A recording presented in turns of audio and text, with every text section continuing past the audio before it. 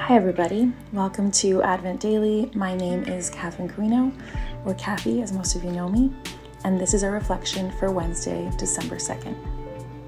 A prayer for presence. Lord Jesus, in this moment, we believe you want to speak to us in a deep and personal way. May we be attentive to your loving and merciful voice. Our scripture for today is Psalm 39, 4-7. Show me, Lord, my life's end and the number of my days. Let me know how fleeting my life is. You have made my days a mere handbreadth. The span of my years is as nothing before you. Everyone is but a breath, even those who seem secure. Surely everyone goes around like a mere phantom. In vain they rush about, heaping up wealth, without knowing whose it will finally be. But now, Lord, what do I look for? My hope is in you. Psalm 27, 7-14 says, Hear my voice when I call, Lord. Be merciful to me and answer me. My heart says of you, seek his face. Your face, Lord, I will seek. Do not hide your face from me. Do not turn your servant away in anger. You have been my helper. Do not reject me or forsake me, God my Savior.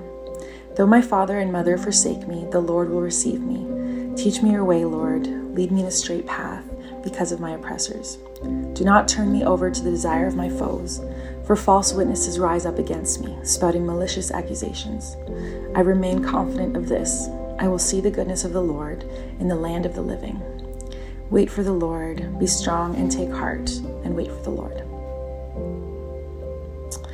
Dietrich Bonhoeffer writes, Waiting is an art that our impatient age has forgotten. It wants to break open the ripe fruit when it is hardly finished planting the shoot. But all too often the greedy eyes are only deceived. The fruit that seems so precious is still green on the inside, and disrespected hands ungratefully toss aside what has so disappointed them.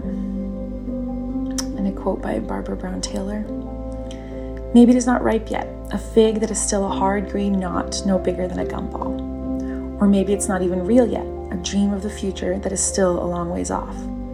Waiting, we have to admit that we are not in charge here. There are things we think we cannot live without that we are denied, and there are things we had given up wanting for ourselves that are suddenly dropped in our laps. We can say yes and we can say no to these things, but we do not seem to be able to control them. Our lives are formed in the hands of a great mystery that does not ask for our advice. So if waiting is an aggravation, it is at least partly because we do not like being reminded of our limits. We like doing, earning, buying, selling, building, planting, driving, baking, making things happen, whereas waiting is essentially a matter of being, stopping, sitting, listening, looking, breathing, wondering, praying. It can feel pretty helpless to wait for someone or something that is not here yet, and that will or will not arrive in its own good time, which is not the same as our own good time. And yet waiting is an essential part of the Christian life. Listen to what we say every time we break bread together. Christ has died, Christ is risen, Christ will come again. This is the mystery of our faith, that we are always waiting for Christ to come to us, even though we believe that he has already come, and that he is coming to us right now in word and sacrament. May the Lord bless us and keep us, and cause his face to shine upon us from this day forth and forevermore. Amen. In response to the scripture reading and devotional today, I hope you spend a few quiet minutes praying, reflecting, or writing.